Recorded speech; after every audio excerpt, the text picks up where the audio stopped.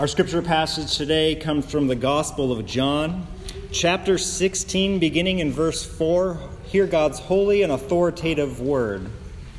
I did not say these things to you from the beginning because I was with you, but now I am going to him who sent me, and none of you asks me, where are you going? But because I have said these things to you, sorrow has filled your heart.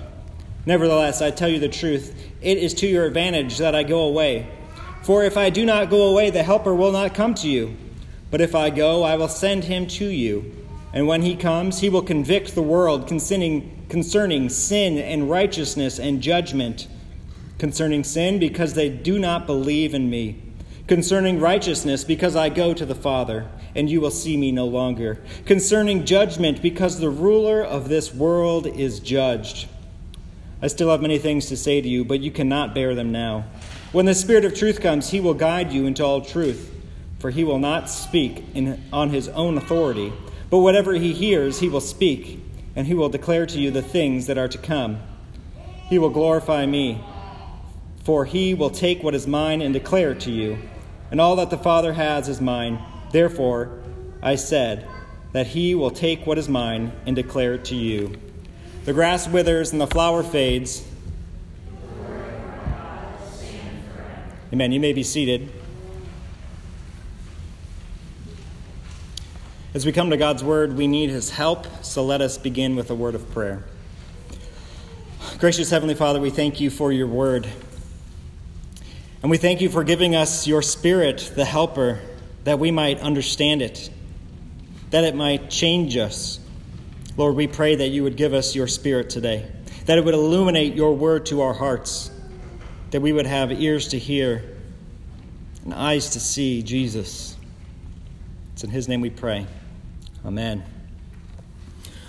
Well, we're continuing in our Gospel of John series. I want to just pick up from last week's passage where we ended, and that was that Jesus was talking about two witnesses. There were going to be two witnesses, the Spirit and the disciples. The Spirit and the disciples, the Helper, and those who had followed Jesus from the beginning. Now, these aren't two witnesses that are separated from each other, but instead will be working in tandem, and Jesus is giving us some insight into what that is going to look like. The work of the Spirit and what he is going to do in the world and what he is going to provide for the disciples as they are his witnesses.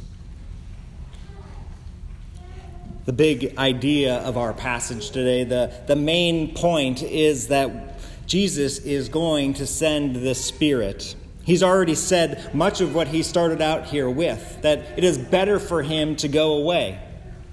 It is better for Jesus to not be with his disciples.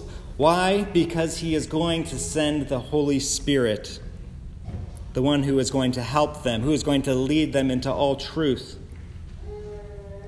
It's difficult for us to grasp that concept. We talked about it in previous weeks, but to think of these disciples who are in despair, whose hearts are filled with sorrow because Jesus is leaving them, and he is convincing them, trying to convince them through these words to comfort them that it is actually better for him to leave.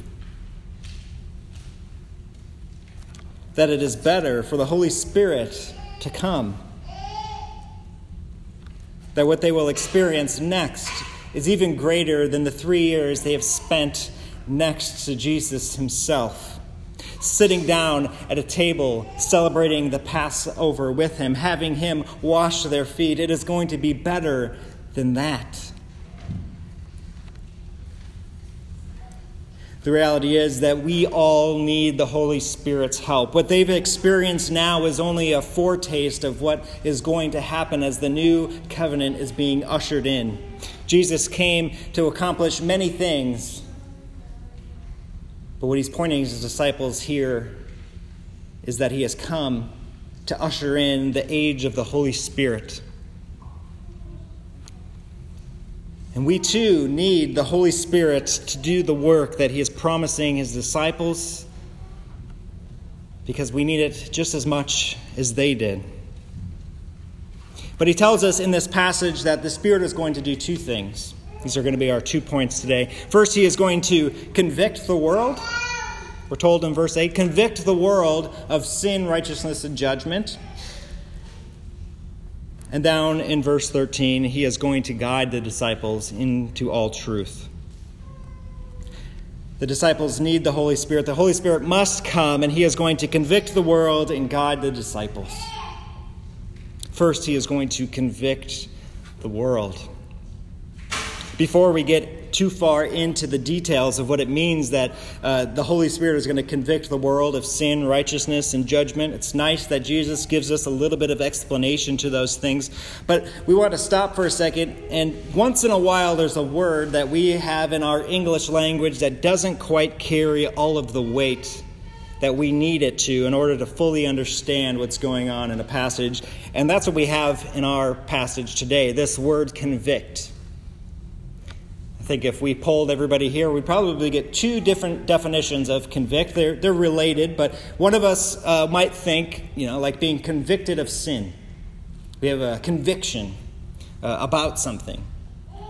Or if you have a more legal mindset, although it's not different than that, it's that a judge might convict you of a crime.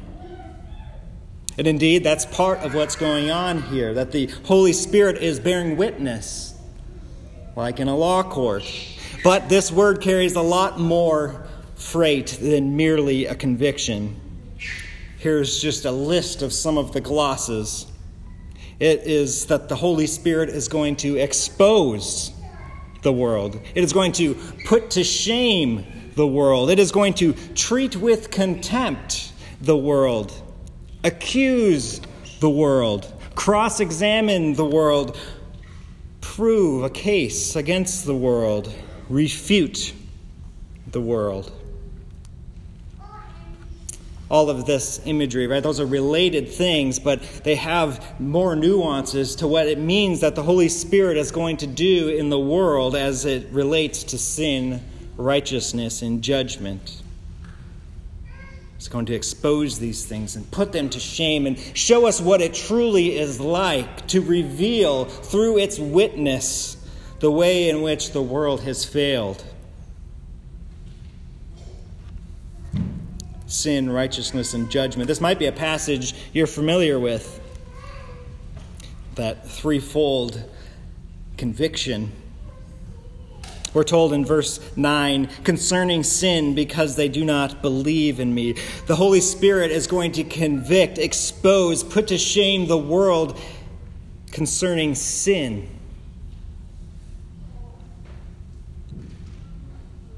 So that idea of being convicted of our sin is right. This is the work of the Spirit in the hearts of people in the world, that he will bring the witness of what Jesus has said and done, and it will cause people to be convinced of the ways in which they've sinned. It's interesting that the primary sin here that Jesus points out in his explanation of all the things that we can think about in our world of the most heinous acts of sin: murder, thieves, abuse, things maybe we've even experienced in our own lives that are so painful, adultery.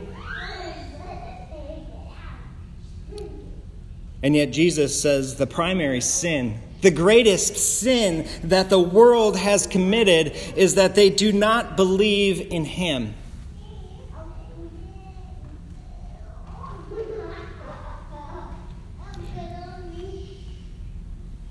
There is no greater sin that you and I can commit than to stop believing in Jesus. To hear the words he spoke and to brush them aside. To see the things he did, like those at the time when Jesus is speaking, and to reject him. This is the cardinal sin that the Holy Spirit is coming to address. We see this in particular as the Holy Spirit is eventually poured out in the book of Acts, chapter 2. And Peter stands up and he proclaims this great sermon to all of the Jews who had gathered there for the Feast of Pentecost. And he begins in his sermon telling him about all of the promises of the Old Testament and how God had promised these things to come in the last days.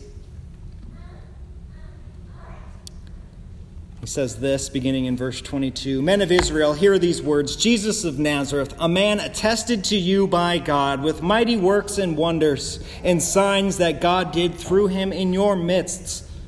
You yourselves know. This Jesus, delivered up to the definite plan and foreknowledge of God, you crucified and killed by the hands of lawless men. God raised him up, losing the pains of death, because it was not possible for him to be held by it." The Holy Spirit coming down at Pentecost, bearing witness to Jesus. Peter bringing this charge against the people who heard what Jesus said, saw what Jesus did. And instead of believing, they crucified him.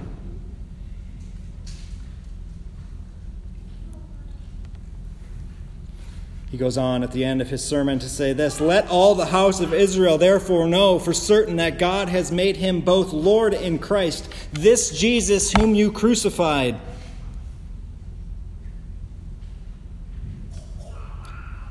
Now when they heard this, they were cut to the heart and said to Peter and the rest of the apostles, "Brothers, what shall we do?" And Peter said to them, "Repent and be baptized, every one of you, in the name of Jesus Christ for the forgiveness of your sins, and you will receive the gift of the Holy Spirit.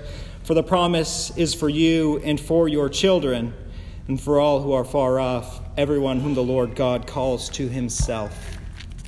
The first act of the Holy Spirit being poured out is convicting the world, those who saw and heard Jesus and yet did not believe in him.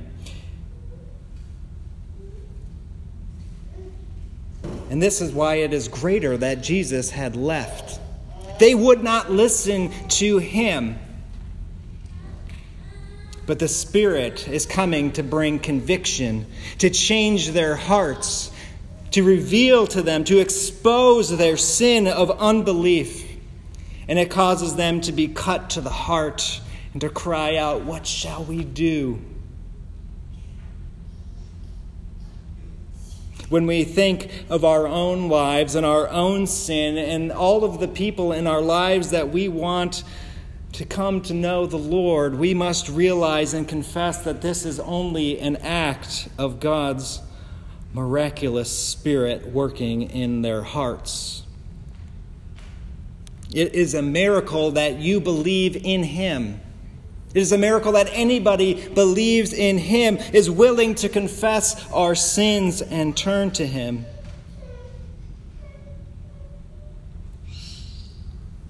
Concerning righteousness, the Holy Spirit is going to convict the world concerning righteousness because Jesus is going to the Father. It's not immediately apparent what that means. Think about the righteousness of the people at the time when Jesus was ministering. Following the law meticulously, trusting in themselves to earn a standing in the temple and before God, who from their own mouths declared that Jesus was wrong and was leading the people astray. Jesus has been vindicated from those accusations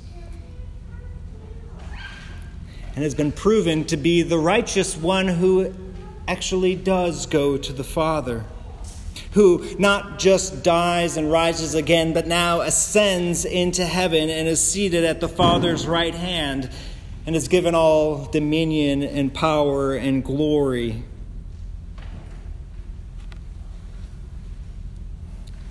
The Holy Spirit is revealing, exposing, putting to shame this false idea of righteousness in the world. That we can do good things to be let into heaven. That Jesus was a false teacher leading the people astray. No, instead, the Spirit is bearing testimony and witness to his perfect righteousness.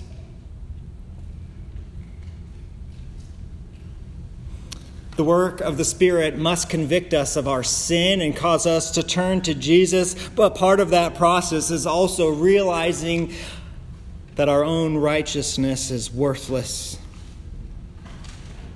It is the message that Jesus always spoke to the people, calling out their hypocrisy. And so the work of the Spirit in many ways is a continuation of the ministry that Jesus had been doing.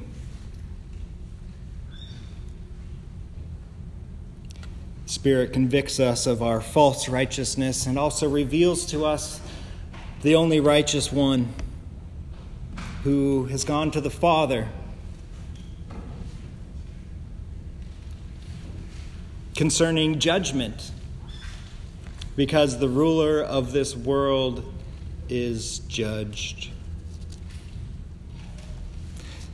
The Holy Spirit exposes the judgment, the false judgment of the world against Jesus. He is undoing the most unjust act in the history of the world. The ruler of this world, Satan himself, seeing Jesus crucified on a cross, ought to have thought to himself, in the moment you can imagine would be victory. And yet it is through that judgment, through Christ's overcoming death itself, that true judgment was revealed and established. Those things that were said about him, the things he suffered in judgment for others unjustly, the Holy Spirit is revealing and instead pointing us to the only one who is righteous and able to judge justly. Notice at this point, as Jesus is promising them the Holy Spirit, that they aren't involved. That this is something the Holy Spirit is doing unilaterally, right? Convicting people of their sin and unrighteousness and false judgments, pointing them to Christ.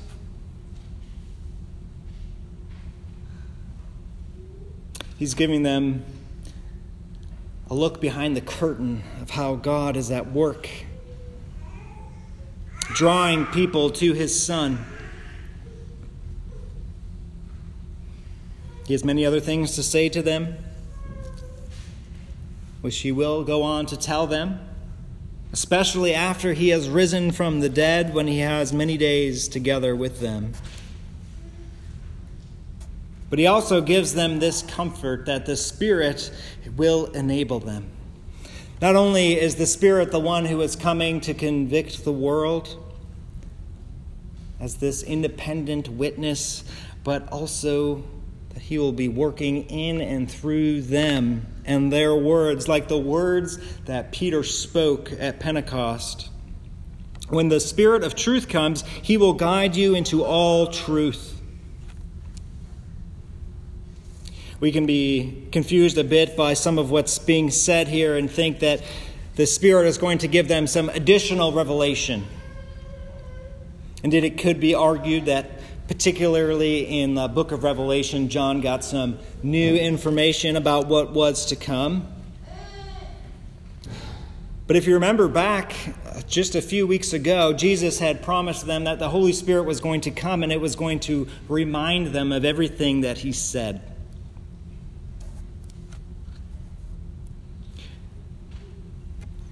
And just as Jesus has always been talking to his disciples and they have continued to not understand, the Holy Spirit is going to lead them into the truth. Not speaking necessarily new things to them, but revealing to them the significance of the things that have already been said. In fact, even in John's Gospel, many times something will happen and it says, and the disciples remembered after Jesus rose from the dead that he said this. Even this gospel written down for us to read. John is not standing there with a pen and paper writing everything down. We believe that the scriptures were given to us by men who were led by the Holy Spirit. 2 Peter chapter 1 says, "For no prophecy was ever produced by the will of men, but men spoke from God as they were carried along by the Holy Spirit." That it was after Jesus had left and the Holy Spirit had come, these very men would be reminded of everything that Jesus said and did, and not only reminded of what he said, but why it mattered. To push into their hearts the implication and the application of all that Jesus did. To bring to mind all of the connections in the Old Testament that they later quote in their Gospels and in their letters. To be able to write to churches who are full of sinful people and divisions and apply the things that Jesus said and did to their circumstances.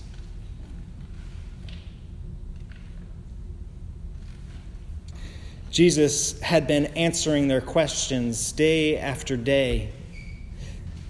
They are full of sorrow and they are concerned that their teacher is leaving them. Who is going to answer all of our questions? Explain to us what's going to happen. Why is this happening? And the answer is that the Holy Spirit will take on this role.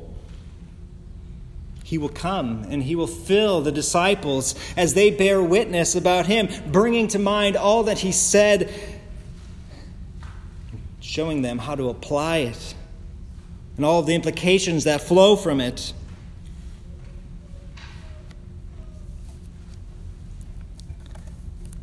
And ultimately, this all boils down to verse 14. The work of the Spirit is this, that he will glorify Jesus. He will glorify Jesus. His witness against sin and against righteousness and against judgment is all to point people to Jesus. His leading the disciples into further truth is that they might glorify Jesus. The work of the Holy Spirit is to bring him glory. And we see in these passages, these past few weeks, this interplay between the three persons in the Godhead. If there was ever a section of Scripture that you wanted to go to understand the workings of the Trinity, it is John's Gospel here and through chapter 17. That the Son is going to the Father and has received from the Father all that he speaks, and the Spirit comes from the Father and the Son, and everything that the Son speaks to the Spirit, he speaks to the disciples. And that the Spirit bears witness to bring Christ glory, and that as Christ is glorified, the Father is glorified.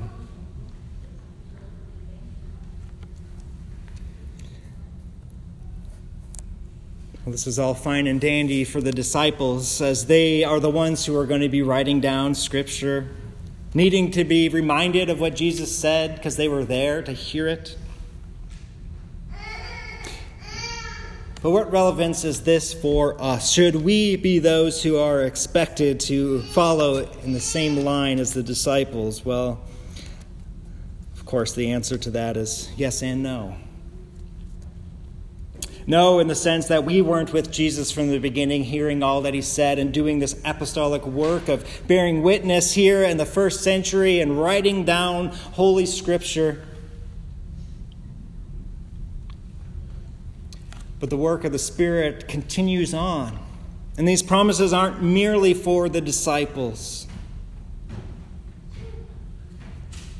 If we want to know more about Christ, if we want to know more truth, if we want things to happen in our lives and in the lives of those around us, we need the Spirit's help. We live in a time in which we have more information than we know what to do with, more resources than we have time to read, and yet those things by themselves are of no help to us.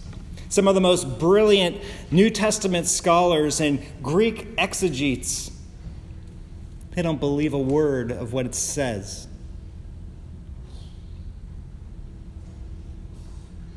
What we need, our greatest need as those who follow after Jesus, is the work of the Holy Spirit.